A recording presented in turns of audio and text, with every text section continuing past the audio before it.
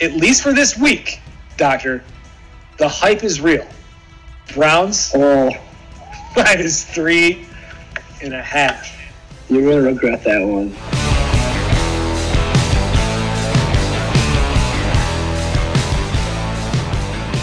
I did regret it.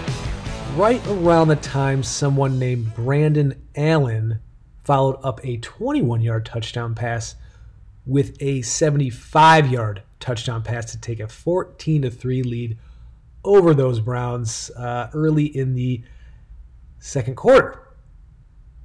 And I regretted something else as well from last week. But before we get there, this is Swipe Right Sports. It is your sports pod hookup. I'm your host, Bobby Adcock. And the other thing that I regretted was the use or abuse of the term essentially before every hot take I went into or conclusion or whatever. And a few weeks back, I had to ban myself from the same use of saying interestingly enough or oddly enough before like every little tidbit I was talking to the doctor about when we did our pick segment. And again, this week I'm going back listening and catch myself thinking, God, I wish this guy would just shut up. What is with this essentially thing? And I went, wait, that's you. You don't want yourself to shut up, but I did, and I need to. So I'm now banning myself from using the word essentially moving forward for the rest of the year. And I'll probably have to turn it into probably hear me say basically, 10 or 12 times this week. So anyway, moving on, we're going to open up as always with the college football DFS segment. After, we always go to the pick segment with the doctor to cover we got a 5-game board in college and then a 13-game board for the pros. We have plenty to get to. Let's do it.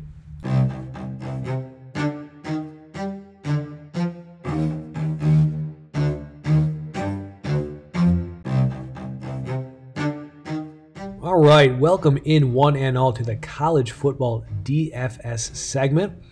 Here I will do a recap of the work on Fake Pigskin, where I do one post covering DraftKings for the day and night contest. So 2 posts in total each week there. Make sure you go there, check it out, and all the other great content on that platform. Last week would have been the perfect week to start in because the games kind of sucked, and why not make it a little more enjoyable, a little more interesting, and add on to even all the other degenerate gambling on the games you do. So, and also it would have been a good week because it did pretty well. First in the day, Hassan Haskins was that key foundational piece I identified first that I wanted to build around. Running back for Michigan.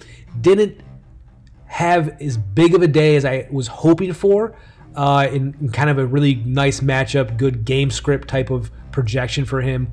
But at his price at about, I think, 4,100, which is real low for what kind of workload he could have gotten, came away with 1361 and 1 line, and actually led the team in receptions with 3.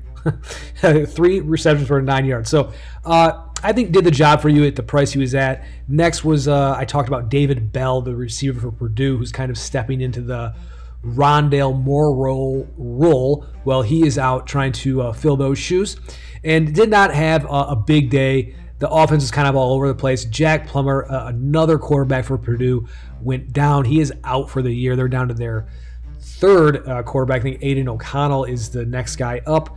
But David Bell had a 7 catch for 23-yard line, and kind of salvaged a day with a rushing TD on a reverse on a 3rd and goal. A nice little draw up there by Jeff Brown for the game-winning touchdown over just a dumpster fire in Nebraska. Moving on to Jalen Reagor, who, again, I think is just his price is not up to where it needs to be, and I think you just need to keep taking advantage. If you did last week, you were rewarded with a line of 7 for 128. No touchdowns, but if Max Duggan actually could throw the ball, he had one wide open, would have been walking in for a touchdown, but Duggan is just kind of all over the place with his accuracy right now. Some throws are fantastic. Some are just 5 to 10 yards off the mark. So he's a freshman. I think he's talented and will be good, but right now he's just kind of really up and down. But either way, even this week, Rager's price still is around that like 58 or 5,900 mark. I think you just need to keep running him back out there. He has a floor of, I think, 5 to 7, 70, 80 yard floor. At that price, I think it's good, but really the upside, he has that Jamar Chase type of CeeDee Lamb, explosiveness. He doesn't have the offenses those guys have, which is why he's not going to get the upside as much as those other receivers do.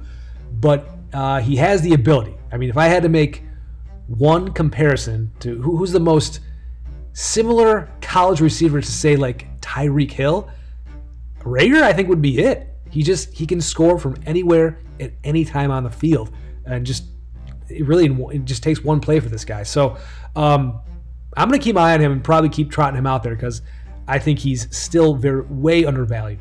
The one that hurt was Otis Anderson, the backup running back for UCF. Bentavious Thompson kind of was the touchdown vulture there. He broke off a 43-yard touchdown run and then had another 2-yard TD run. So that kind of spoiled Otis Anderson's day a little bit. Just didn't have a very big stat line at all. And they really did a lot of damage in the passing game with 3 long touchdowns. And actually Dylan Gabriel, a quarterback for UCF, also had a rushing touchdown in that game. So just not a good game for Anderson, statistically speaking. And so I think that those were overall did well. The real big factor, I think, if you read my post at all, I kind of start out by how I'm going to build lineups and then get to let's talk about, all the guys that we like. If I'm picking, the chalk, and we're talking about, the Jalen Hurtses of the world, the Joe Burrows, all the LSU, the Alabama receivers, I kind of went to, okay, look, there's no real, all the big teams are off this week. And I said, I'm rolling with A.J. Dillon and Isaiah Hodgins with my choices. And I liked A.J. Dillon, but I did not think they were going to clown Syracuse the way they did. They had 8 offensive touchdowns. A.J. Dillon had 3 of them to go along with 245 yards rushing on 35 carries. Syracuse allowed BC as a team to rush for over 400 yards. So it was just embarrassing for Syracuse and awesome for me and awesome for A.J. Dillon. So that was great. And then Isaiah Hodgins also just kind of had another big game against those weaker Pac-12 defenses with Arizona. He had a 7-catch, 150-yard, 2-touchdown day. So I think if you really stuck to the nuts and bolts of what I was saying with the main targets and built your way up to guys like Hodgins and Dillon, I think you probably cash. I did cash most of my lineups. Didn't have any real big days because I think that Otis Anderson miss just kept me from getting there. But nonetheless, finished above the cash line. I felt pretty good about that. So that was the day, and brings us to the night slate where, again, everything I think went pretty well. The one big setback I had was the Tavian Feaster pick, running back for South Carolina, who was really excited about the day he was had in the price. Going to have that cowbell roll against a bad Vandy defense. I was like, oh, this is going to be great. He gets hurt in the first couple series and tries to come back into the game a few times and just ends up sitting out. So, it happens. It sucks when it does happen, but it's going to happen every week. So it was just unfortunate for him and for me, more importantly. But so that didn't work. The rest, however, was nice in trying to speculate who was going to kind of pick up the slack in the SMU offense with Reggie Roberson being out, one of their main receivers, along with James Prochet. And I was saying that I like this tight end Kylan Granson to be it. I think he's the most logical choice. He had a really nice low price of about $4,000. He finished with a 477 2-touchdown line. So at that price, definitely got you value. And the real story was the freshman Rashee Rice came away with 7 catches for 122 yards. And these guys are in the day contest this week. So I think you want to keep an eye on both those guys. They still have fairly relatively low prices for what they could get in that offense in a really nice matchup this week. So definitely keep your eyes on them. So the SMU plays was good. I did talk about Brian Edwards for South Carolina a little bit, and versus him and Laviska Shenault versus Joe Reed, and why that was just a weird pricing situation. And Edwards had a huge day, some like 13 catches, 150 yards. And then something that was a bit overlooked, probably by a lot of people, but definitely myself included, was kind of a sneaky shootout that occurred in the North Carolina-Virginia game. And you got 5 total touchdowns from Bryce Perkins, the Virginia quarterback. And then out of nowhere, 13 catch, 146-yard day from wideout Terrell Jana. So that was out of nowhere. Not really know what to think there yet, but just something to kind of be aware of. Maybe we're seeing the beginning of a kind of a breakout player. So that was the night slate, and I ended up doing well again. I cashed in most of the lineups because I kind of just targeted that SMU game, which really lived up to the hype. 54-48 final score, I believe.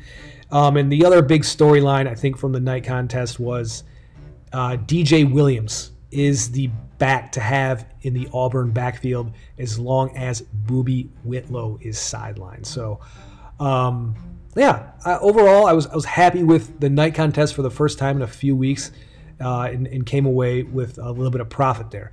So, again, look this week. Each Friday, I will post the day contest breakdown that I have, and then usually sometimes Saturday morning or before kickoff of the noon games, I will have that night contest out there for you as well on fakepigskin.com. We have all the chalky teams are back this week. In fact, Bama and LSU are facing each other. So it should just be a really nice Saturday with some much better board of games in general. And speaking of which, let's get to talking about those games in a little different format in the pick segment with the doctor, and we're going to talk about all the ATS goodness for you starting now.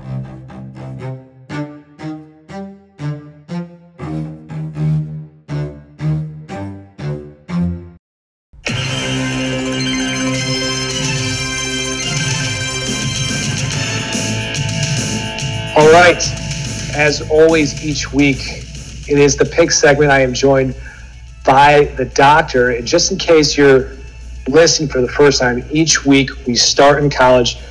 We cover Michigan, Michigan State, Notre Dame, USC, and any of the notable games. This game, there's a couple of those that we're going to mix in here as the bigger games of the board.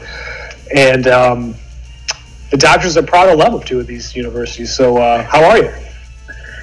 Doing well, Bob. Just super excited. The first week of the college fall playoff rankings were released. Just fire and electricity from all the analysts out there with all the debates and hypotheticals.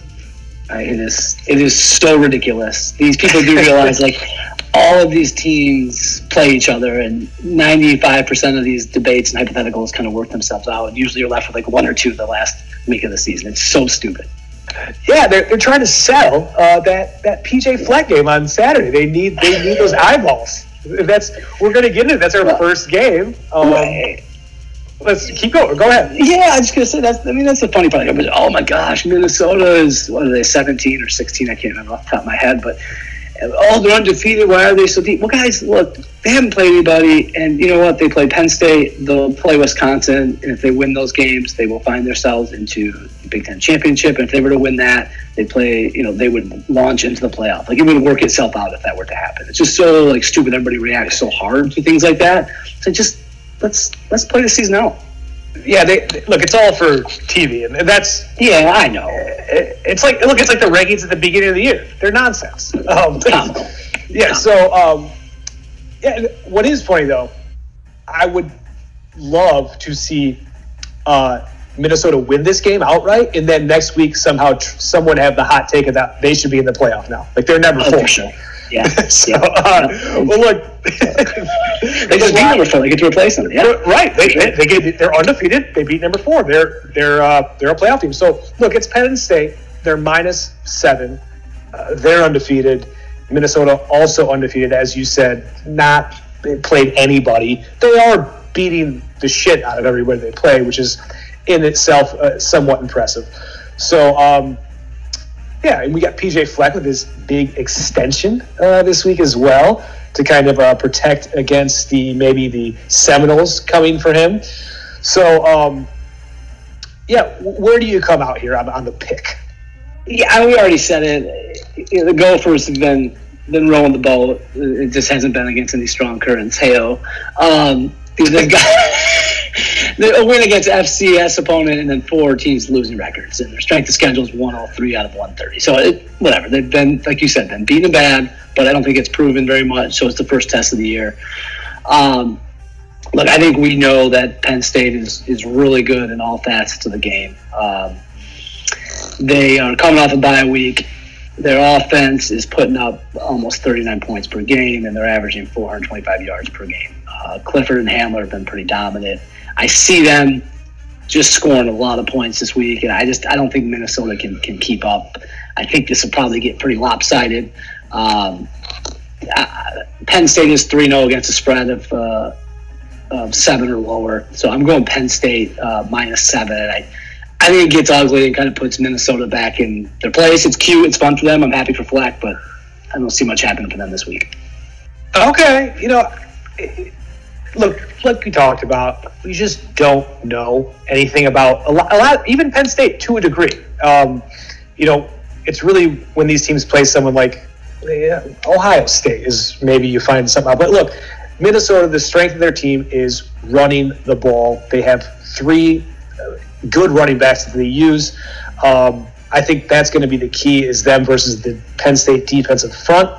If they can just do enough to keep Tanner Morgan in some manageable situations, I'm somewhat of a Fleck believer, and I think he's got some juice. So I think they play well and they do enough and keep it a close game. Penn State wins. I don't think it gets lopsided like you do. I will take the 7 points. At home, row the boat, as you mentioned. Yeah, I think the one last thing on that game, I just think the problem is, Bob, if it gets away from them early, like if it gets to a 2 or 3 score game, like what's Minnesota going to do? Right? What are they going to do? I don't know, but it's not going to happen because PJ Fleck won't let it happen. PJ Fleck. I like Fleck too. Yeah, hopefully he's auditioning for this next game's head coach's job. We go to East Lansing, and where Michigan State is -14.5 to one of the hotter teams in the Big Ten, Illinois. Lovie Smith coming in here with his Illini having knocked off a few weeks ago. Shocking upset, one of the more shocking upsets of the season on Wisconsin. And then won their next 2, not against great teams, but still won convincingly. And yeah, they're playing well. And we all know about Michigan State. There's no Darryl Stewart now on the offensive side. And I guess because we talked about this game and the line and everything a little bit already off pod, I was going to ask the question, are we kind of too close to this situation to even look at the line objectively anymore? No, and what you're referencing is we kind of asked each other the line, what we thought it would be, and you, myself, and one other buddy kind of landed between 3 and 6, right? Yeah, maybe that's a little too close to it, so maybe it becomes 8 or something like that, but not 14. This line makes no sense. Can MSU even score 14 points on the offensive side? I don't even know if that's possible. Another point of this game is Illinois leads the nation with 22 takeaways. Right. MSU has 13 turnovers on the year, which kind of puts them in the middle of the rankings. Nothing makes sense to me here, and it doesn't make sense to me in the Michigan State way. So for that reason, I'm actually going to take Michigan State -14.5 because to your point, maybe we are too close to it. We're not seeing something, and I've got to take MSU. I played this card last time when they played Northwestern. There's no way they're going to cover double-digit spread. and Vegas is stupid. Okay, Vegas is not stupid anymore. I'm following Vegas, and I'm taking MSU minus 14.5 for no real reason other than Vegas, because I don't see a football story here. Yeah, I can't do it. It does make no sense to me, and I've been off before, but with guessing the line here or there by 2 or 3 points. I mean, this is almost over a touchdown. We're off here. This is 8 or 9 points. I'm just going, wait, what? This is 14.5. We were all shocked. I was in a couple of group chats, and everyone was like, wait, what? So I don't know. And outside of the football side of it, the program's in turmoil a little bit. You had the steroids, yeah, whatever. But like the steroid thing come out, like it just makes no sense. Football program wise, it's terrible. No, and Lovey's got these. They're hot. Hot flames. So much better. All right, well, look, let's get to an actual real football game with 2 real teams, and I love this because this is basically it's basically a playoff matchup mid-season here, and it's likely that both these teams, win or lose, could end up in the college football playoff. So it is Alabama Crimson Tide at home, laying 6.5 to LSU. I love this game. I'm probably going to DVR it and watch it. What do you want to say about this? Yeah, it's going to be fun to watch. First of all, I'm assuming Tua's a go at this point. He is likely to play. Trending that way, right? And you're dead on. This is going to be super fun to watch. DVR it, watch it twice. It'll be a good one here. I think the narrative going around is Bama hasn't really been tested. LSU's been tested a bunch, so there's something lost there. I don't buy into that with Bama. I mean, this is a Nick Saban team, Nick Saban program. I mean, Nicky always has the boys ready to go, so I'm not buying into they haven't been tested. They'll be fine. They'll come to play. As far as the line goes, and what I think, Nicky is 40-29 against the spread in games against ranked opponents. So you don't get rich betting against Nicky in big games like this. Bama's offense has been humming along, so they're going to be just fine. I think they take care of business and get their side of the ball done. So it kind of goes to the question of Burrow, who's looked really good. No doubt about that. They're putting up points. They're playing well. But there's nothing like playing against a Nicky defense. And this one may not be up to the typical Bama standards and Nicky standards, but it's still pretty darn good. They're ranked 4th in the nation in takeaways, 13th in passing yards, and they have 19 sacks on the year. I think they give this LSU team more than they've seen all year. I'm a bit of a homer when it comes to Nicky, so I'm going Bama minus 6.5. Okay, I mean, look, I don't think there's like a bad take either way. I think it makes sense on either side. For me, I just think it's kind of fascinating how this matchup, if you take it maybe 5 or 6 years ago when this was, I think, the national championship game, and the over-under on this game was like 36. And it was just these 2 defensive giants going against each other. And you fast forward to 2019, and we're looking at 2 offenses completely overhauled, and it's offense-first teams, and you got a total of 63 in this game. So this is almost like, it kind of is like the Kansas City Rams matchup for me last year when they played in the NFL. And it feels like it's just going to be really back and forth, and kind of like the last team to have the ball might be in the best position to win. And I think that what you're seeing now across even the NFL as well as the college ranks is just, look, when you have really well executed offenses with high level quarterback play, they're going to beat the good defenses. A lot of people talked about, LSU, being tested, and they're not going to be able to maybe do what they're doing against like Florida's, Alabama's. Well, look, against Florida, they still put up 511 yards of offense against a Florida defense that has 2 NFL cornerbacks and their secondary. Against Auburn, another 508 yards of offense, 30 first downs. So my point is like what you were saying about the Alabama defense. Yeah, do they have the athletes? Of course, but these guys are too good. The receivers are too good. Burrow is too good. They're not just going to be like, they might be slowed down, but they're not going to be shut down. And on the vice versa, same with Tua. So I think that in a game like this, I'm just going to lean on the team getting 6.5 points because I think eventually when it sets in, no one will be able to really stop each other. So, Joe Burrow, Jamar Chase, their running back, Clyde Edwards-Helaire, too much for them. I'm going to take the 6.5 points. But overall, go ahead. Yeah, makes sense. I was just going to say, great big picture view of that game and the changing landscape of college football. We've talked about a little bit with LSU specifically, but just generally speaking, that was well said about the changing landscape with both these teams. Yeah, it's a fascinating game either way. I'm really excited for this weekend, having a nicer board of games overall. I think we can all agree on that.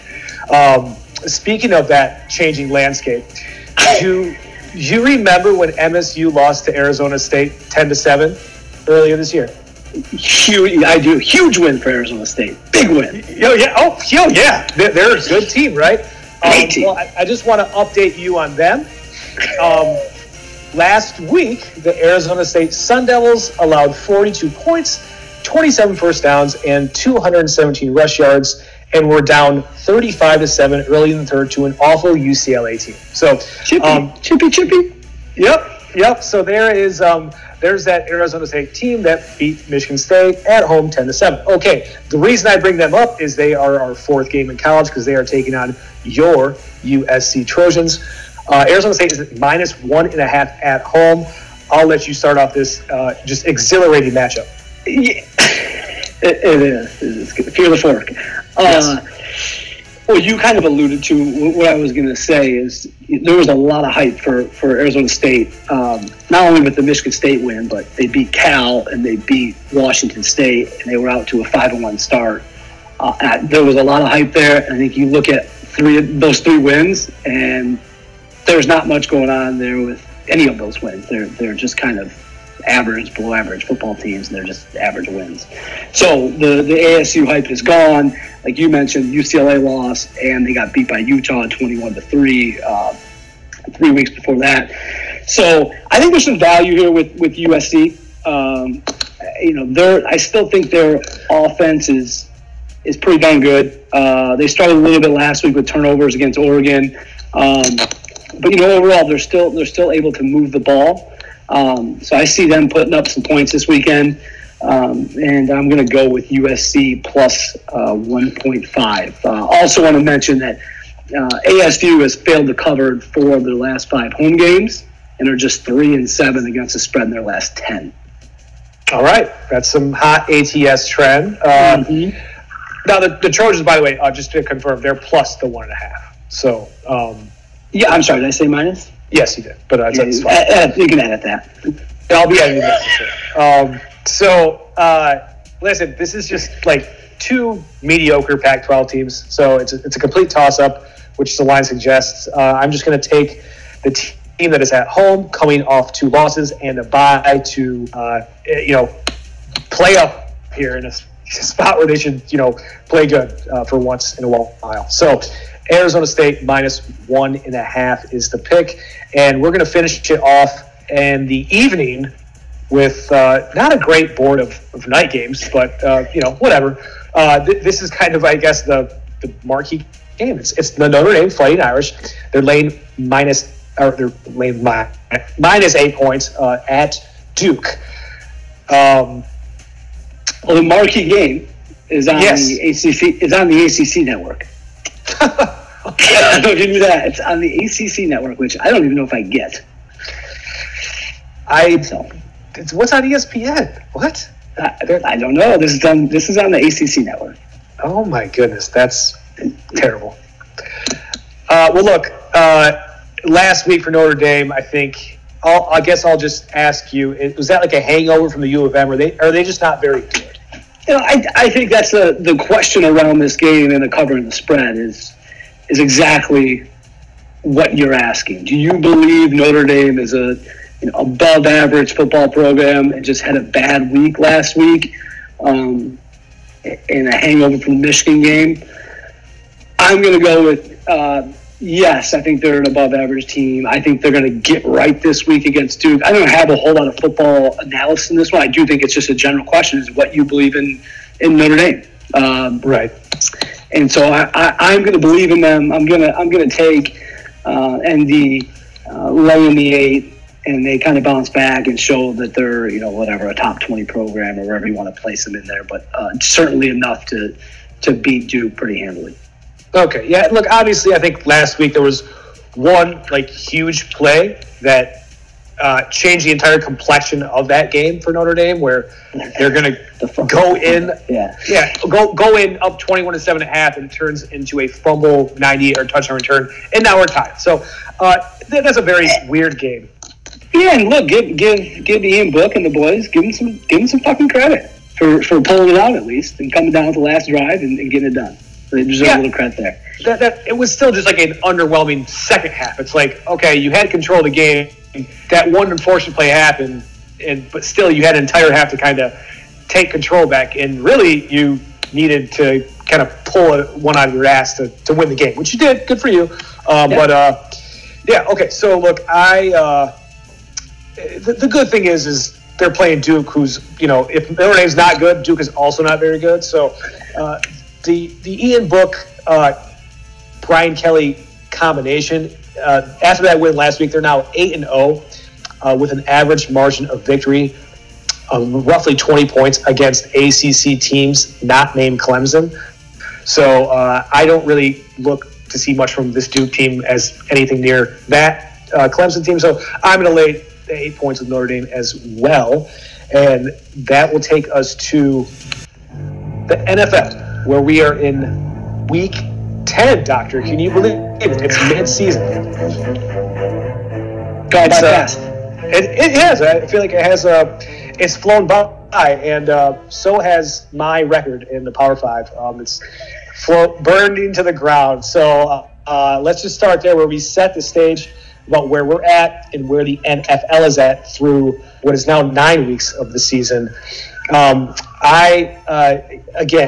It's 0-4-1 in the Power 5. That was very tough there. I deserve it. I talked about it a little bit in the open. I put the Browns in there. I put crab legs in there, and it's just it got too cute. It wasn't a good thing. I'm 18-26-1 overall now in the Power 5. Overall record last week in the NFL was 6-6-1, and I am 60-65-1 on the season. So it's very odd.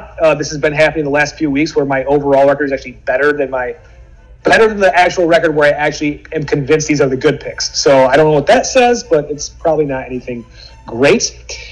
You were 2-2-1 in your Power 5 selection, so kind of no blood there on the week. You're 19-25-1 on the year, 7-5-1 winning record for last week, and then you are 62-63-1 on the season. How are you feeling about where you're at your midseason and what lays ahead? A little disappointing in the Power 5 record. I think that's no secret. Overall, I around 500. Because we're picking games we always want to pick, so I'm okay with that. I think both are going to get significantly better. As you know, I send a subset of games out to a number of different group chats. And sure. The last 2 weeks have been 15-5 on those. There's some over-unders in there too, which has been pretty good the past couple weeks. So we're trending in the right direction. Interesting stat last week, Bob. Home teams on Sunday, if you throw out the London game, because it's not really a home game, 11-0. I don't know if you guys picked up on that. Yeah, I was about to get into that. Okay. I actually thought I had. Yes, you are correct. So let's get into that because we're going to set the stage for the overall trends in the NFL on the season and last week as well. So last week, favorites were 7-6. They had only their second winning week of the season overall, 7-6-1. That is overall for the year now. The underdogs are in the lead at 75-59-1, and as you just mentioned, home teams, it was their first winning week of the season against the spread, and when they did, like you said, they were 11-0 on Sunday, 11-1-1 overall for the week. So because of the Monday night game, Giants got crushed. So, and they are now, so they meet up a little ground, but overall, road teams against the spread still at a stellar 74-58-1 against the spread on the year. Home favorites last week, 5-0-1 as you would expect based on the last stat we gave. And then overall on the year, they improve, but still way behind at 34-53-1. Home dogs last week, again, because of the home team thing we just mentioned, 6-1 as you would expect. And then they are 21-23 on the year. Favorites that are what we consider substantial favorites, which are equal to or greater than 7 points, were 2-1 last week. They are 16-20 on the season. And then there were 0 outright losses from those substantial favorites last week. And there are 6 total on the year. This week, we have 6 teams on a bye. So 16 on a bye. 13 total games. There is 8 home favorites, 5 home dogs. There is 3 substantial favorites of 7 or more, and we are excluding Thursday night. So we're going to do the 12 games on Sunday and Monday, and we're going to start with one of those substantial favorites in Cincinnati with the Baltimore Ravens. They're -10. Where are we coming out here, Doctor? Wow. So last week, we saw Denver quarterback Brandon Allen, first start, get the win. This week, we got Ryan Finley. We do. Out of NC State with the return of A.J. Green.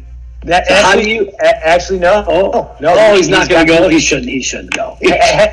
I know. I had a setback, and he's out in Denver. Oh, okay. Well, thanks for clearing that up. I wanted to see how you felt about Finley to Green and what that felt like. And I was going to say it was going to feel like shit. So look, there's no reason to go with Cincinnati here. They're the worst rushing defense in the league, giving up 178 yards per game, 5.1 yards per attempt. We all know Baltimore's story. They're the best in the NFL at running the ball with 204 rushing yards per game. So, Baltimore is gonna run wild all day, every day. If you had any concerns about the Baltimore defense, they've kind of settled down since giving up the 33 to Kansas City and 40 to Cleveland. Since then, they're only giving up 19 points per game, and it's not like Cincinnati's offense is going to be able to put up 19 points anyway. So it's not going to be the Brandon Allen story this week for Ryan Finley. It's going to be Baltimore -10. Okay, and yeah, there isn't a lot of analysis needs to go into it. We know who the better football team is. It's just a matter of are they gonna be into this game? And I think the case at this point in the season, I think we're going to see a lot of these weeks where, for Cincy, this is kind of the Super Bowl save the season spots, where we get our big win and that's kind of celebrate. And I think it's the case here for Cincy is pretty simple, where you have the Ravens coming off this kind of, emotional big moment for their season, their organization. Huge win over the Patriots on Sunday night. And, easy letdown game against a winless Cincy team. So it's just simple. You either buy into it or you don't. And I'm not buying in. This team has, I think, a legit shot at 0-16 here. They may be overtaking Miami. Maybe overtaking Washington as this worst team in the league. So, I think I'm on Baltimore -10 as well. Sorry, go ahead. Who pops the champagne when Miami get their first win last week, and so now we've just got Cincinnati left? You know how the Dolphins team always pops the champagne when last week they'll pop it when San Francisco loses this week. We'll get to that later. Who pops the champagne on the other side of it? Is it the 2008 Lions? Is it the 2016 Browns? Is that what it is? Who's popping that champagne? Yeah, it's wait, who was the coach? Was Morningweg the coach of that team? The Lions? That feels right. That's a good question. We should know that. I think Morningweg might be popping the champagne just quietly in his recliner. Not on his motorcycle. You don't think he's on his motorcycle? Maybe in the garage. Either way, he's looking at his bank account and just laughing. Laughing. Look, we mentioned, I think, that Cincy might be an 0-16 team. probably the best way for them to avoid it is getting one of their 2 games against this next dumpster fire, which is the Cleveland Browns. And I had them in my Power 5. I kind of opened with it a little bit in the opening segment. You haven't heard it, but I'll just kind of talk about, this kind of came from a place where it was very quickly, you could tell this was a fraudulent situation where, okay, this team is not anywhere like, they're not beating the Patriots in the AFC title game. That's very clear. Okay. And now after last week, in the Baker Mayfield and the Wet Bandits thing, and that's kind of gone viral, it just kind of, it's sad. It's kind of pathetic now. And I don't know what to think. I was like, this has gone so sideways, so quickly. In the mid-season, we're not even at Thanksgiving, and this thing is a wreck right now. So, and there's been a lot of, you may have heard this, there has been a lot of Fraudy Kitchens versus Matt Patricia comparisons. Is like this offensive coach whose offense is terrible versus, Matt Patricia, who's this defensive guru whose defense is awful. So there's been a lot of that this week. So, I've talked a lot right now. I'm going to let you kind of get into what your thoughts are and your pick. Yeah, this is another one similar to the kind of Michigan State on the college side. I don't understand this line at all, right? So a couple of quick points.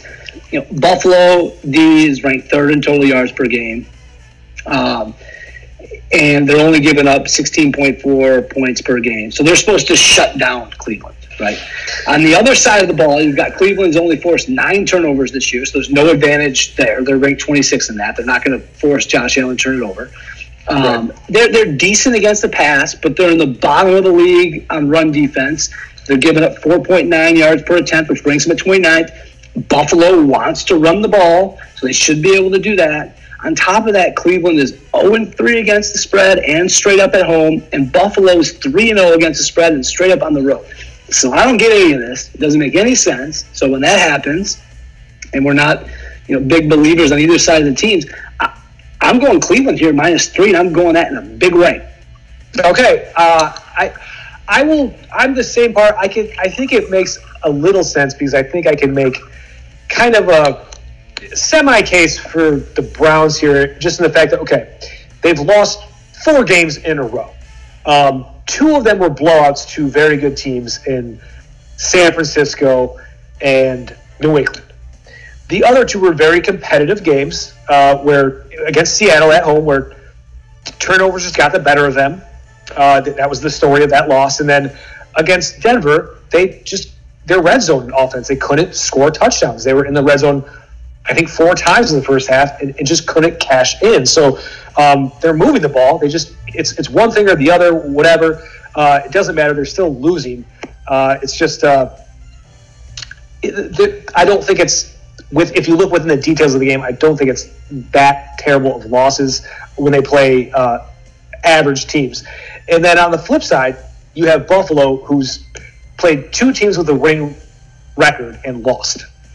And then they have their other games. They lost to New England, and then the other loss was to Philly, which was a really bad loss. I mean, they got blown out. So the other thing about Buffalo, they haven't left home in a month. So I think if you kind of look at all that, take that all in, I think the line, are they 2 maybe closer to even teams? Maybe. If you just throw out the records and kind of look beyond the details of the game, I think you can make a case for Cleveland. But I'm on Cleveland as well here. I'm taking them -3 points. I think they've lost 4 in a row. At some point, they're going to win a game here. They're not like awful, but it's not good. It's definitely not not good. It's not good. Like that game in Denver, I talked about this in the open. I looked up. I'm kind of watching it on the computer and also on the red zone. And Brandon Allen tosses 1 touchdown. They're up 7-3, and then within 5 minutes, he throws a 75-yard touchdown to Noah Fant, and they're down 14-3. And I just go, this is over. This is over. So it was just kind of like, man, you're going to do this to Cleveland, to Denver. So rough one for them. Another great Power 5 pick by me, of course. So let's get out of there and go to Tennessee And we have Patrick Mahomes likely to start Kansas City. That line opened at around 3. It's now up to 6. Kansas City laying the 6. Where are you at on this game? Yeah, you mentioned it. Mahomes is back, but he comes back against a pretty strong Tennessee defense that is tied for 6th in the league in takeaways. They are 6th best in the league at points per game with 18.3, and they're ranked in the top 10 in sacks. So I think that D is going to give Mahomes a bit of a challenge this week, because I think he needs a couple weeks to get back to what we expect from him and to really be able to be mobile and plant and all the things you got to do as a great quarterback, which he is, of course. So I think he struggles. To be back. To be back, yes. So I think he struggles. And speaking of struggling, both sides of the ball on the other side are awful, right? The KC defense is terrible. The Tennessee offense is certainly not good. But they are trying to trend in a positive direction with Tannehill. It's a nice way of putting it. They don't turn the ball over, okay? They're tied for 5th with only 9 turnovers, so they don't put themselves in bad spots with turnovers. And the KCD has allowed the most red zone trips by any NFL team with 38. So with that in mind, I think Mahomes struggles a little bit and is slow. I think Tannehill finds a little something here with the pass-run game balance for Tennessee. I'm going to go Tennessee plus the 6 in this one. All right, that's unlike you. That's pretty cute. That's unlike me? What does that mean? I just think you usually see this. Look, I look at this and see, okay, if Kansas City, if you had told me, take out the injury, take out, kind of the struggles of the team lately because of that injury, this game would probably, closer to double digits of a line. And I just think you're seeing, I think right now, there's value with KC. If no one is doubting the Mahomes injury and thinking, oh, well, maybe he's 75%, 80%, this is a no-brainer, really.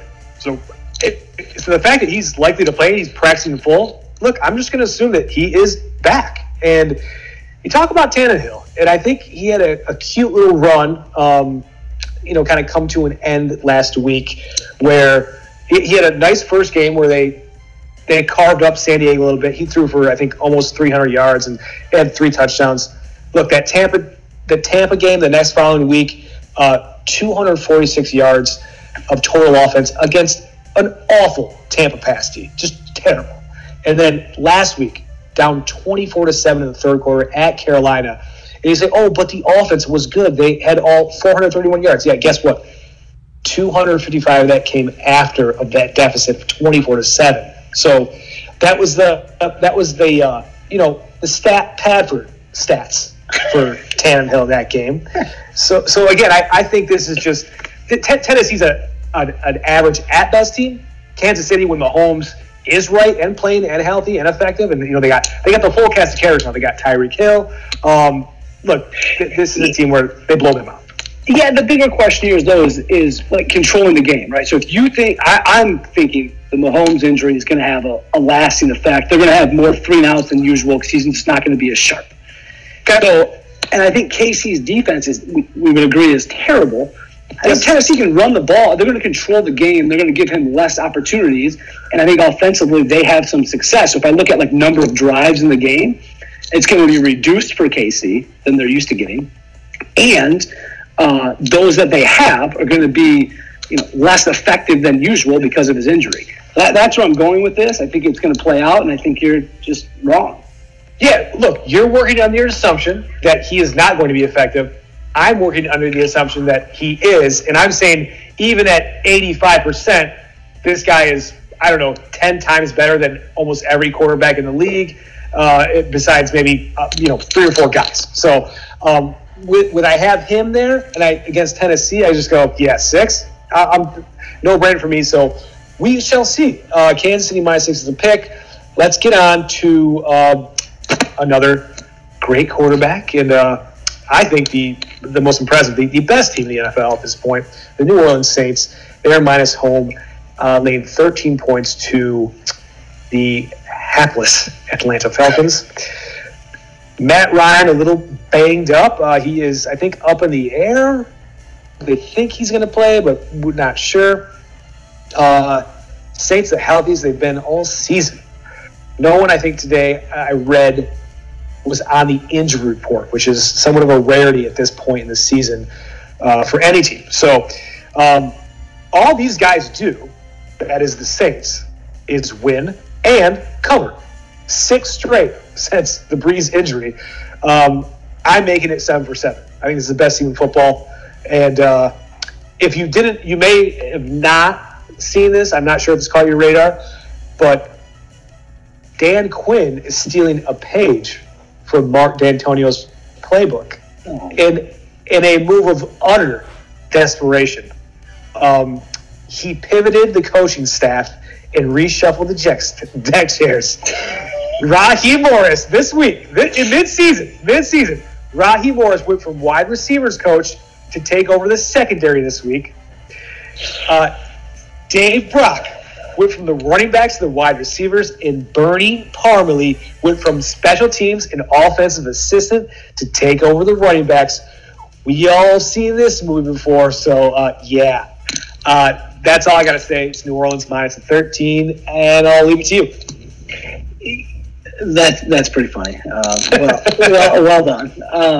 Thank you. Look, you're right. They're healthy. Kamara's back. Breeze's second game back. They're playing awesome. So we don't really talk about the game. This one comes down to the old BDC.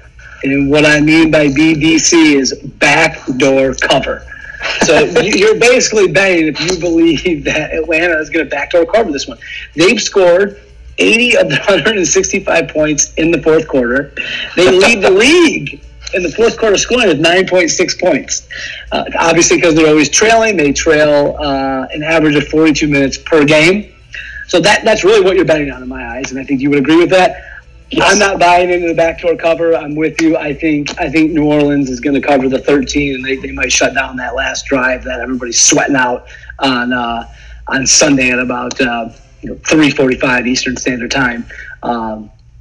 So watch out for the backdoor cover, but I'm going New Orleans minus 13. Yeah, there'll be nothing even to sweat on the backdoor. So and just kind of throw a little tidbit here, just because I did the research, so I'm going to pay off that. Matty Ice. In the Matty Ice era, where both him and Drew Brees are starting quarterbacks and these respective teams, Atlanta is 3-8 in New Orleans with an average margin of loss in those 8 losses of 12 points. So even much better Atlanta teams have a tendency to lose and lose big here. So New Orleans minus 13 is the play. Let's go to a game that no one should be watching and probably shouldn't even be played. It is the New York versus New York, the battle for the will of the people in the city, the Giants and the Jets. Dimes versus Darnold. I have nothing to say. What do you want to say? Yeah, look, it's a meaningless game. It actually might be entertaining to watch. I mean, there could be a lot of fun football plays in this game. Turnovers for 6, stupid quarterback play, fantasy team special teams. Yeah, look, it could be. The question from a gambling perspective is, okay, who's more competent? Look, we can go through some stats. They all suck. Yeah, go through the stats. I think like eye test wise, I'm going to give the edge here to the New York Giants. I think they've looked a little more competent at what they can do on offense. I know they turn it over. If they have a game where they can not turn it over as much, they've got your boy Saquon out there. We don't need to waste time. I'm going to go to the Giants minus 2.5. But still, it might be entertaining to watch. It'll be some fun. Sure. Awesome. There's lots of injuries on the offensive line for the Giants. That's already not a very good offensive line. And now Evan Ingram's out. And I think the Jets at some point just have to win a game. So I'm going to go Jets plus 2.5, and we're not going to say one more word about that. Perfect. Contest. Let's go to my buddy, my pal, Crab Legs, Tampa Bay at home. They're minus 4.5 to Arizona. It's the desert versus the swamp, maybe. I want to ask you a question here. And it's a serious question. Oh. Does Crablegs, does Arians or someone else give Crablegs a look as their QB1 going into next season? Yes. Okay, he this is like Mariota. He is talented. He really is. He has ability. He just can't stop turning the ball over. Well, that's the thing. Like, do you really think Mariota is talented? Like, at least no, he's not. So on the Crableg side, like, at least he has shown some ability to make some plays. He's an NFL caliber quarterback. Yeah. Yes. And so his problem is he's a poor decision maker at times. He turns it over all the time. I'll get into that in a second. But there's always going to be a coach that looks at him and goes, I can make him better, right? There's a QB guru out there that's like, I'm the QB whisperer. I can do it. So he's good enough. Maybe he's like the 20-game loser in the MLB years ago. Like, you have to be somewhat good to go lose 20 games. Like, somebody keeps running you out there. That's Krabby. Okay. This just came to me off the top of my head, but is he like who's the one? Is he like the Jeff George of this era? Is he that guy who everyone just kept taking a run at Jeff George? I mean, no, didn't Jeff George at least accomplish something in a couple of years? Did he? Yeah, I think he had a couple playoff wins. Didn't he go? I think he went to a conference championship game. I don't know about that. I have to look it up. But he was some guy. You can fact check me on that one. Are we thinking about the same guy? It's Jeff George. Yes. All right. Look. He's kind of a quagmire in the sense that, like, I watched that Seattle game last week, and he's carving Seattle, who does not have a great defense, especially in the secondary. But he does have ability. He's capable. He just again had another just devastating turnover, and I don't know. Jeff George won a playoff game with Minnesota in 1999. Okay, playoff game. Okay, all right. Yeah, I don't know. Do you know if they got the bye that year? I don't know if they got the bye that year. I can't figure that out. I don't. I have to look deeper into that. But that's the guy. That's the same guy that everyone just loved his arm, and everyone just kept taking chances on him. And he was just he had probably the last 5 or 6 years of his career just bounced around different teams, and everyone just enamored with Jeff George's ability. So, all right, the pick. Look, Zona had a nice, cute run a little bit with this offense, and they kind of made it beat up on some weaker teams over that span. And I think that over these last 3 games, they were at the Giants, offense, 245 yards. At New Orleans, total offense, 237 yards. And then at San Fran on Thursday night last week, 357 yards. However, 165 of that came in 2 garbage time Pat Stafford drives. So, look, I think Tampa's kind of in a similar situation like Cleveland. They've lost 4 in a row. 2 of those were really tough losses. And I think the one constant I have in this game with these 2 teams is Arizona, I think, maybe is definitely suspect on defense. I think their offense is a little bit questionable right now. I think Tampa will definitely be able to score on them and move the ball. It's a given. So I'm going to take the one thing I know I can count on. Tampa minus 4.5 is my pick. I'll go to you. Yeah, I'm going to take the one thing I know I can count on, and that's crab legs. Turn the ball over. Should we change it? Should we go Uber on him? Crab legs, change his name to Uber, maybe? I don't know. Either way. So the crab legs emoji is too good. Yeah, that's true. It's too good. There's no Uber emoji. Look, he's in his 5th year, and he cannot stop turning the ball over. It's 12 picks, 2 fumbles. Now you look at Kyler Murray, no fumbles lost, only 4 INTs. That's pretty impressive. And they've been, you're right, there was some garbage time in there. But I said the narrative, 5 weeks ago, they're still trying to trend up, and they're still trying to build on something. I think there's still some momentum there. I'm believing in it. I think they've been, playing okay at times, and I think that they're gonna win this game. Not only cover the 4.5, I think they win the game. I think Crab Legs has an all-time turnover game, and I'm going the Cardinals plus 4.5. Okay, I'll be scared of money on that one either. Yeah, okay, whatever, It's just, a lot of these matchups, it's either the season's over versus season's over, or playoff team versus season's over. Speaking of no point in playing the rest of the year, our final 1 p.m. game is between two teams whose seasons are over, and that is our Detroit Lions at Chicago. And Chicago is minus 2.5 in what I have dubbed the Negligence Bowl. And let's just start on the Chicago side with this Mitch Trubisky absolute disaster. It's just unfolding before our eyes because he was not that bad last year. He really was not. I mean, he had a passer rating average of 95 over the course of the entire season. It was effective. It wasn't great, but they weren't just inept. Now this season, it's fallen apart. His passer rating, I think he's been over 80. I think one time, maybe twice. He was injured for a couple of weeks, Bob. Yeah, I'm talking about his starts. I'm kidding. I know. Well, whatever. Look, last week in the first half, we were talking about this. They had 0 first downs in the first half and negative total net yards on offense for a half in football. So that's that side of the Negligence Bowl. The other side, we have another banner day for Matt Patricia's defense where they gave up 450-plus yards, 25 first downs, and 31 points and 0 turnovers.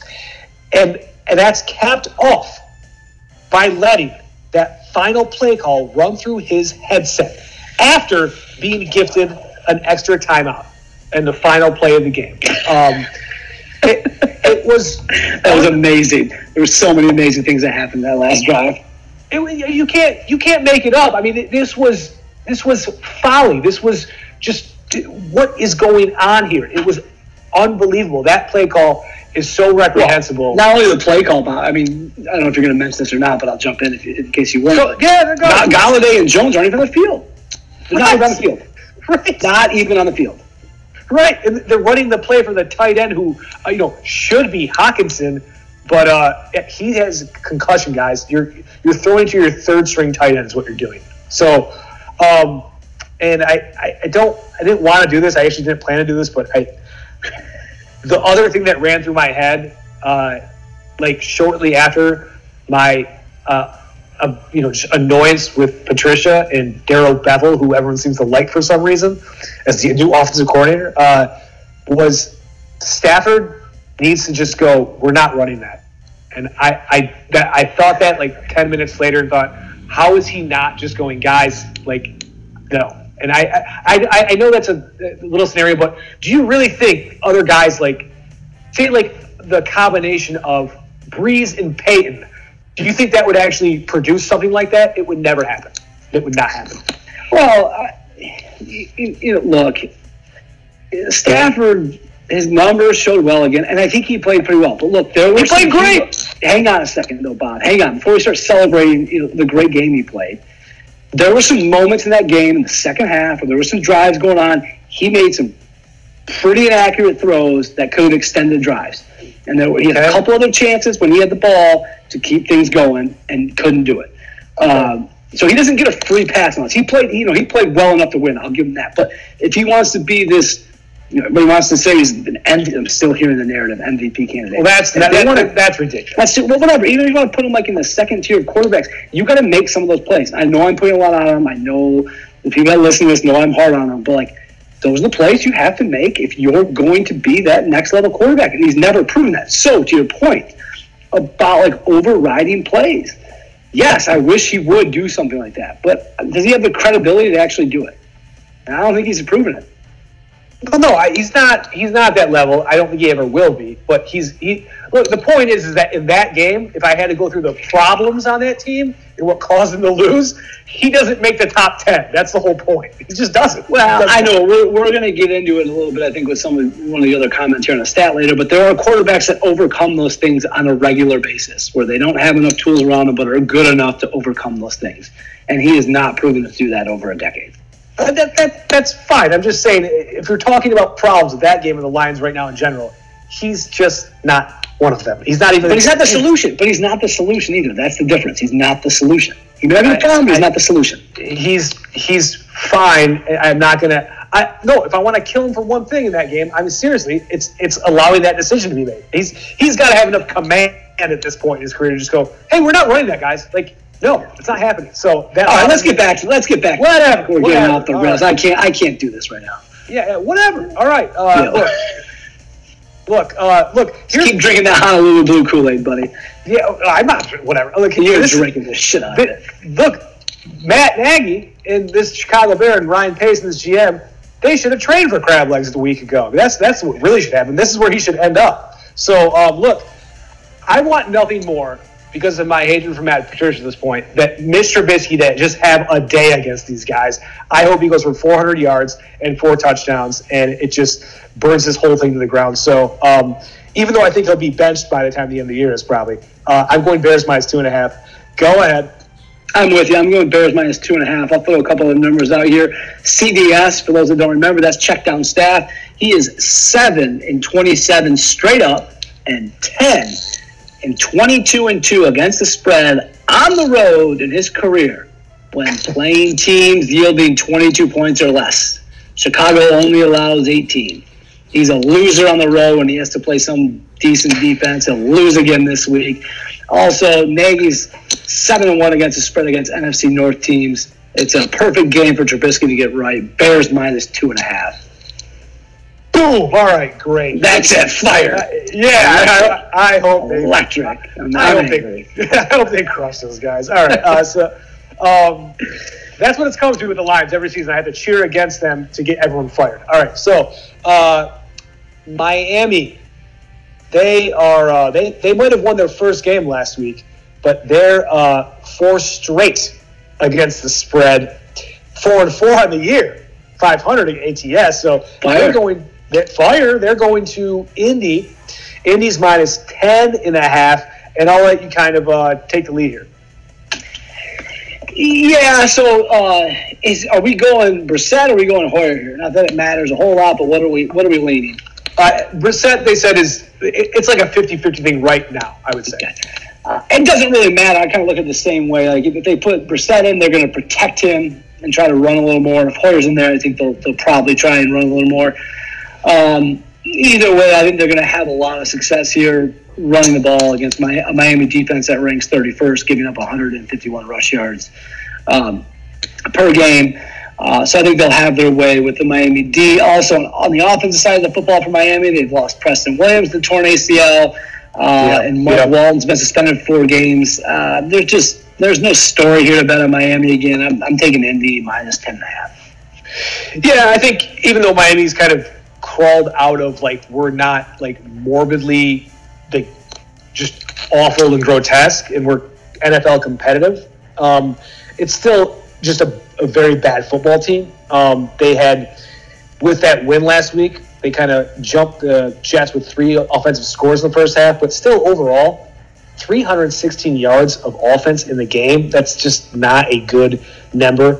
141 of those were on 5 second-half drives where they scored 3 points. That's averaging under 30 yards per possession. So they're still just not a very good team. And the Colts, as you mentioned with Hoyer, actually played well on the road against a defense playing really good in Pittsburgh last week. And they just had that one, again, complexion-changing play that really turned the game where they're going in 10-3, about to go for a touchdown or maybe a field goal, and Hoyer unfortunately throws a pick 6 to tie the ball game up. So that was kind of just a kind of game flipping play, and they ended up losing a close game. But I think that they're going to be very motivated to bounce back and play well in this spot here against a below average team. And I'm going the Indianapolis Colts minus 10.5 as well. And let's get to a game in the afternoon where there's some actual NFL football teams on both sides. So we have Green Bay at home minus 5.5 to the Carolina Panthers. And I made up some kind of tiers, Doctor, where we got to the mid-season here, and we're at the halfway point, and I want to go, okay, where do I put all these teams out? Where do I stack these teams? And I sent you this list, and I think that I list the first tier as the favorites. And I said, okay, I think it's New Orleans, the Patriots, and San Francisco. At this point, they are the favorites to take this down this season. After that, I think I put Baltimore, Kansas City, and Green Bay in the next tier as kind of the contenders. Okay, and then after that, there's like a handful of teams. Maybe I think I put 6 or 7 teams, eight teams. Okay, there's Carolina's in there, Dallas, Philly, just Seattle, the Rams, the Vikings, sure, kind of Texans, and you threw the Colts to the bottom as well. Sure, and I labeled them as kind of like the puncher's chance of making some noise, beating the playoffs, and maybe pulling off a win or two. And after that, I kind of looked up, okay, well, like, how do these teams rank out just maybe as running? Because you know how much I love the running game and I love defense. I love kind of just looking at those two things. And if they have those two things and they have the quarterback play aligned with it, then I kind of going to start to buy in a little bit and believe. And I looked at this matchup in Green Bay. Out of all these teams, including the teams that I qualified in like the puncher's chance, the 8 teams, Green Bay was in the bottom 22 in both defense and running through the first 9 weeks. And I think they played 8 total games. So I know to begin the year that there was this cute little narrative that, their defense, all these revamped and all these free agent signings, it's really, improved. They got a good defense now. It's not a good defense. They're 26th in the league. They're below Kansas City if you really want to get real about it. That is. Their running game is 22nd. That's below Detroit's running game, which we always just talk about how bad they are running the football. So you like to give Matthew an out. Yeah, of course. Yeah, of course. Yeah, I'm trying to make excuses for Pat Stafford. But look, I looked at that. I was actually surprised. I knew it wasn't good on the defensive side, but I didn't think it was that bad. I did not realize the running game was that bad as well. So I kind of saw this, and Carolina, I think, was, they were, I think, in the top 10 or maybe at least above average in both those categories. So I kind of went, you know what? Kyle Allen's playing, he's playing well enough and playing good football. They were in a spot last week where I thought they bounced back nicely from a bad loss. And they kind of had a below or average, we'll just call them average Tennessee team, and they did their job. They were up 24-7 in that game. So beat a bad team at home, nice bounce back. I think there is these two teams are maybe a little bit closer just on paper, and I'm going to take Carolina plus the 5.5 points. That's how I look at it. Where are you at? Yeah, so you definitely addressed the concern if you're looking to go Green Bay, but what you didn't address were a few things. Green Bay was miserable last week. I don't see it happening. I don't see it happening twice. AR-12 is too good at home. Last 5 games, 12 TDs, just 2 picks, and 380 yards passing when he's at home. And historically, against the Panthers, AR-12 on his last 5 starts has a passer rating of over 100, over 300 yards per game, 15 TDs, 5 picks, and has done for 3 TDs or more in 4 of the 5 games. So I'm looking for him to bounce back in a big way, back at Lambeau, and I think they're going to blow them out. I see it being a double-digit win with ease. You think this is like Carolina going to San Francisco? Yes. Okay, because that's what I don't think it is. I guess that's my point. I understand what your point was, and that was a counterpoint I had on my sheet. Was kind of, hey, I recognize that the Packers, especially the defense, what I was going to focus on is not good, especially the run defense. And you're going against a really great run offense. But I just think AR-12 at home is just going to be too much for the Panthers. Well, I like those stats you referenced for Aaron Rodgers, against certain teams where, I think you could basically repeat those stats against anybody, like a passer rating over 100. Probably over anybody he has those numbers. So But I don't have those in front of me, so I'm not gonna counter that. Maybe you should have done a little more research and maybe. All right, look, Carolina plus the 5.5. You're way off on this one, Doctor. Let's get to another. I like the next game just because I have a great narrative going with the Rams, and I'm just gonna ask you straight up. The Rams, couple wins after some early season struggles. They made the Ramsey trade. Now they're coming off a bye. Are the Rams back? They're not back to where they were last year, that's for sure.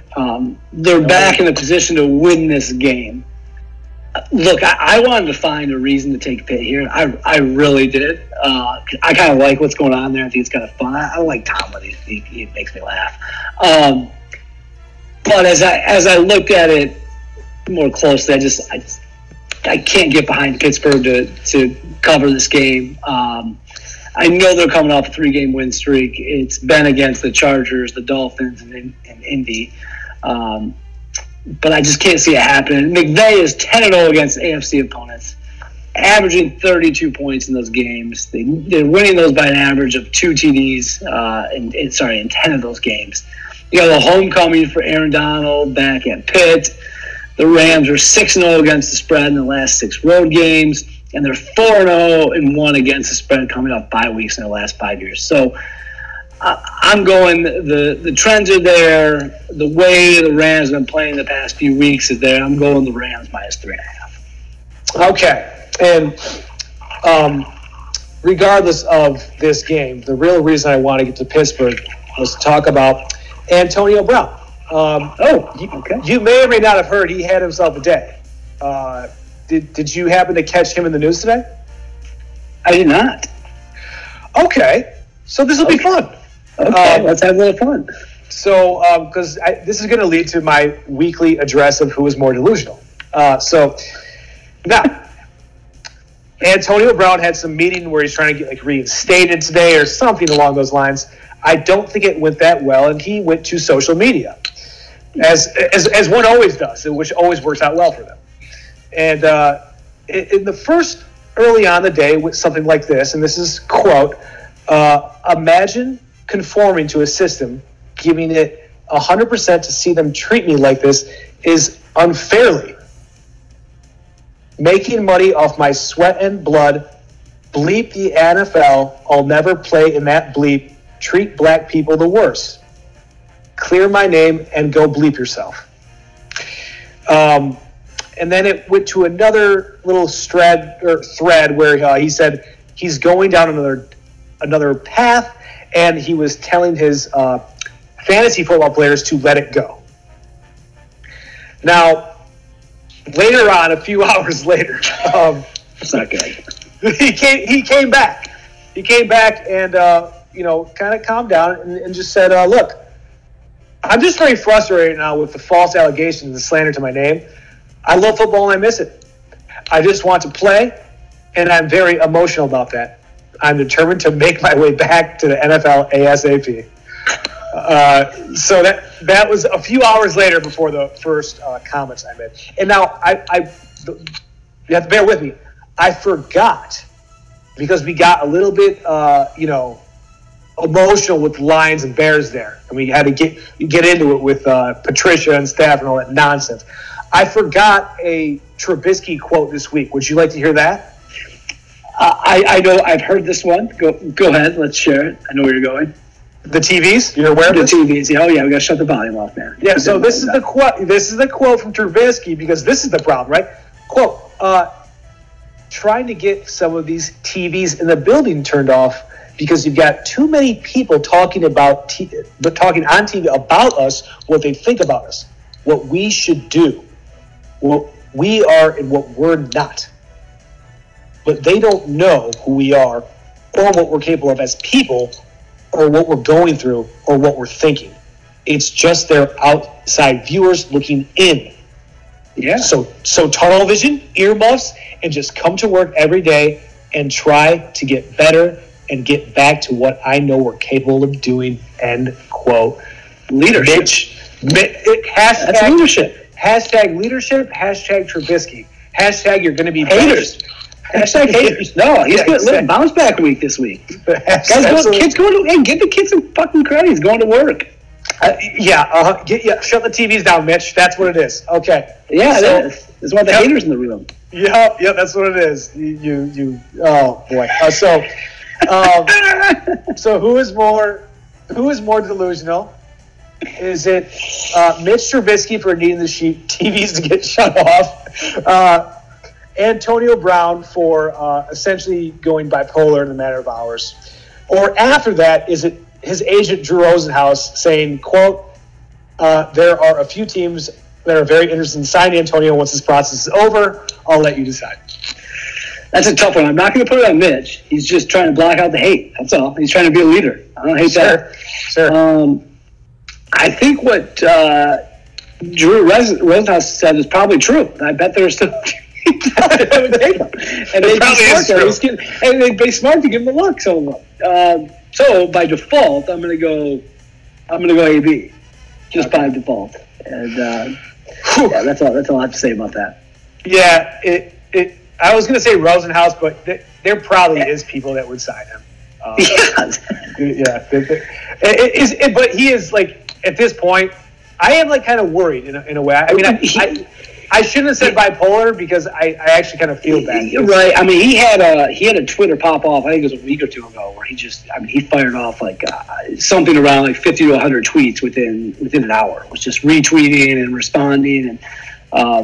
I mean, it appears there might be something there, like emotionally or mentally, he's not stable at this point in time. I mean, he can't be based on the past few months. There's just no way. It's unfortunate because he is a great player. But, okay, you know my narrative with the Rams. And is that where we're at? We're back to the Rams. Okay. We're back to the Rams now. Okay. We're back to the Rams and how Todd Gurley has created Sean McVay's entire his entire just profile as this offensive guru. It's unbelievable. So the first 8 games for the Rams in 2018, their offense averaged 443 yards and 33 points a game. In 2019, it is 384 and 26 points. Gurley is done, as I've mentioned. I think in general, are they done? Are they terrible? No, but they're not that team. They're not getting back to that team. They won't. Without Gurley being Gurley, he's not getting back to who he was. So I think this is Pittsburgh plus 3.5 is the play. Right. So that is my pick. I got to stick to my narrative. I got to believe. So the McVay window being slammed shut as we speak. And that takes care of. Talk about delusional. That takes care of all the 1 o'clock and 4 p.m. games and gets us to SNF. And we have a nice matchup here with Minnesota and Dallas. Dallas at home in the Jerry Dome -3. There's a ton of playoff implications here. Dallas and Philly, one of them is going to have to be playing for a wild card team, and that looks like that way with Minnesota, as Green Bay is just kind of out ahead in that division, as also already have a win head-to-head over Minnesota. So, it looks like both these teams playing for wild card implications here. And you've mentioned in the past kind of the Spider-Man meme and the mirror image. These teams are very similar where they have kind of very good running games, top 10 defenses. They kind of just the drawbacks are they lack consistent high-level quarterback play week to week and kind of an edge, essentially. And they both beat up on bad teams. That's what these teams do. So I'm kind of more excited to watch this game and pretend to have any clue on who's going to win. But I'm going to, for picking purposes, take a bounce-back performance for the Vikings and just the points in what I think will be a close game. So I'll take 3. So are you saying that you don't believe Dallas is a good football team? I think they're like the same team. So are they good or not? That's all I want to know. Are they good or are they not good? They're on your list. They're on your list as a puncher's chance. Yeah, okay, because your narrative around Cousins was he can't beat a good team. So I was going to ask you that. Yeah, they lost Kansas City with Matt Moore. What do you want me to say? I think the Cowboys are a good football team. I think this is one of those games where Cousins, unfortunately, will struggle. The Cowboys' offense is number one in the league. Right? They're very efficient. They're getting it done. I think they will, even against this defense, will have some success. Cousins, 6-26 against teams with winning records, 6-13 in primetime games, 1-6 against the Cowboys in his career. I understand some of those are with the Skins. I get it. But no Thielen this week too, right? He's trending as a no. Right. That's a big loss for that offense. I'm Dallas all the way. Also, the Vikings themselves are 0-9-1 in the last 10 games on the road against teams with winning records. There's no case for Minnesota here. It's Dallas -3. Be a big win for the boys. All right, that was very convincing. I'll give it to you. I always am. Yeah, always. I mean, I still like one thing I would say from maybe last season to this season that I can rely on at least each week more with the Vikings is a healthy Delvin Cook. So that changes things a little bit for me where I go, all right, if they have him, at least, Cousins doesn't have to throw for 350 yards and 3 scores. So these are two very evenly matched teams, and I'm going to take the points. Whatever. Let's get on to MNF, where we have what I talked about a little bit last week was this is a division championship game right here for the NFC West. If Seattle were to lose this game to San Francisco, it would put them at 7-3 and move, I think, the Niners to 9-0. And basically the math would be Seattle would need to win out, and San Francisco would need to go 3-4 for the Seattle Seahawks to have a chance to win this division if they lose this week. So that's not happening. That will not happen. So this really is a division championship game.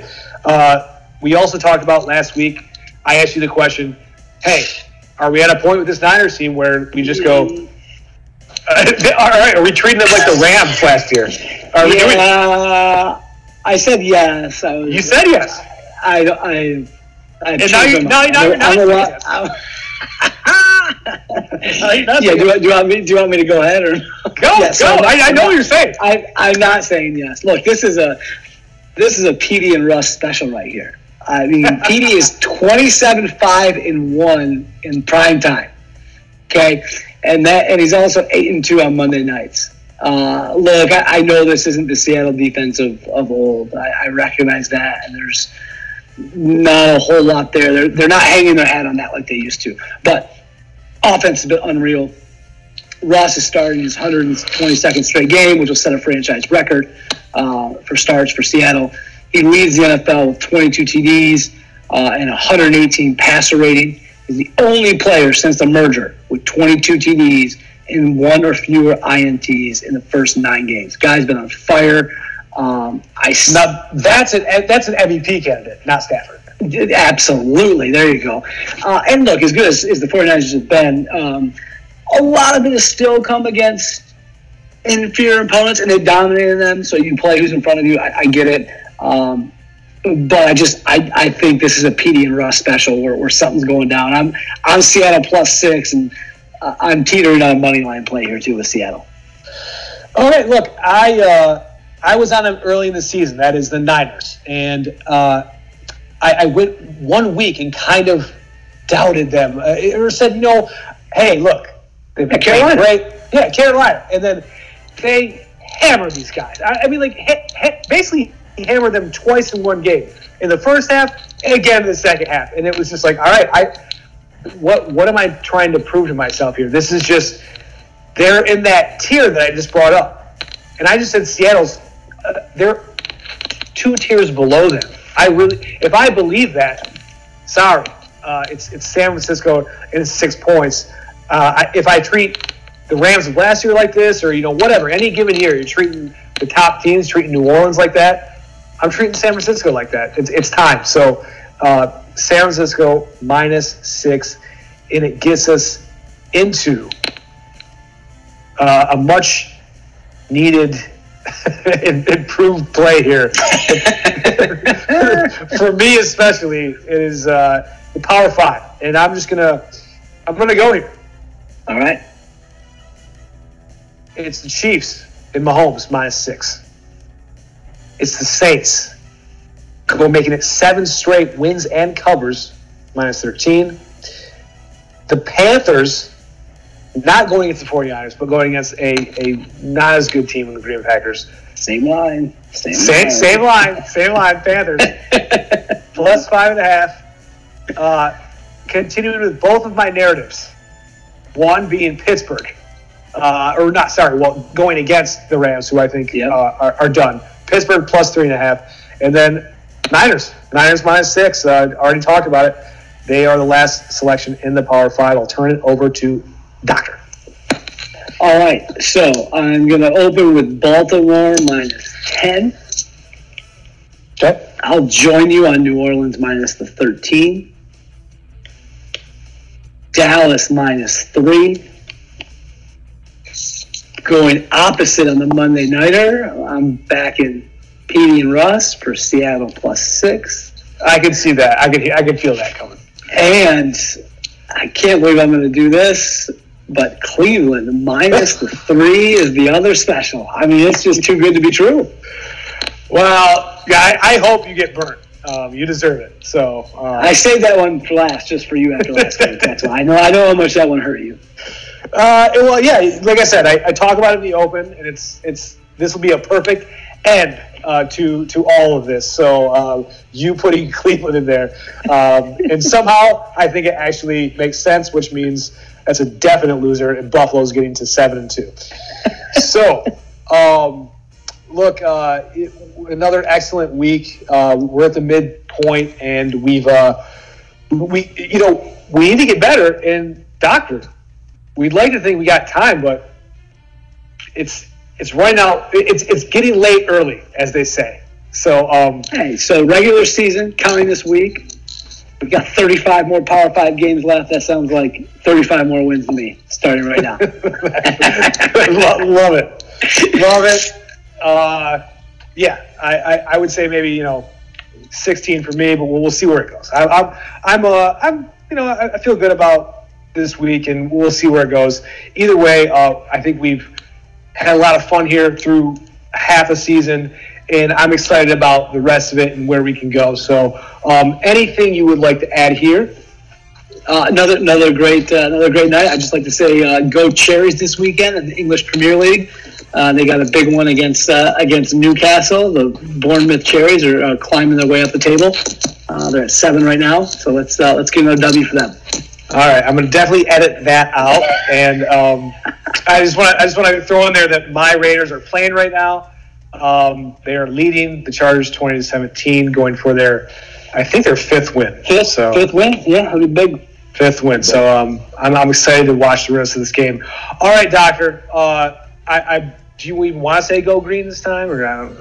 Yeah, let's go green. All right, go green. We'll see you next week.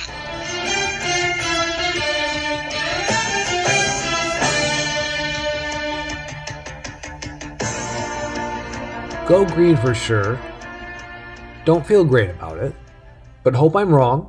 Hope Vegas is right. And more importantly, I think it's just a much better board of college football this week, highlighted especially with Alabama, LSU, in that great afternoon game. Just really excited to watch that. And then in the NFL, as we talked about just a bit ago, Rams and Pittsburgh, Carolina and Green Bay, and then Monday night, that Seattle-San Fran matchup, really juicy. They're all in my Power 5. I don't know how I really feel about that, but either way, it's a nice board of games, and I hope you do enjoy it as much as we do here at Swipe Right Sports. It is your sports pod hookup DSRR. Download, subscribe, rate, review. At SportsPod Hookup on Twitter and Instagram. On iTunes, all that stuff. Anywhere you listen to your podcasts on all your favorite platforms. We'll be back next week. Good luck for your college and NFL midterms.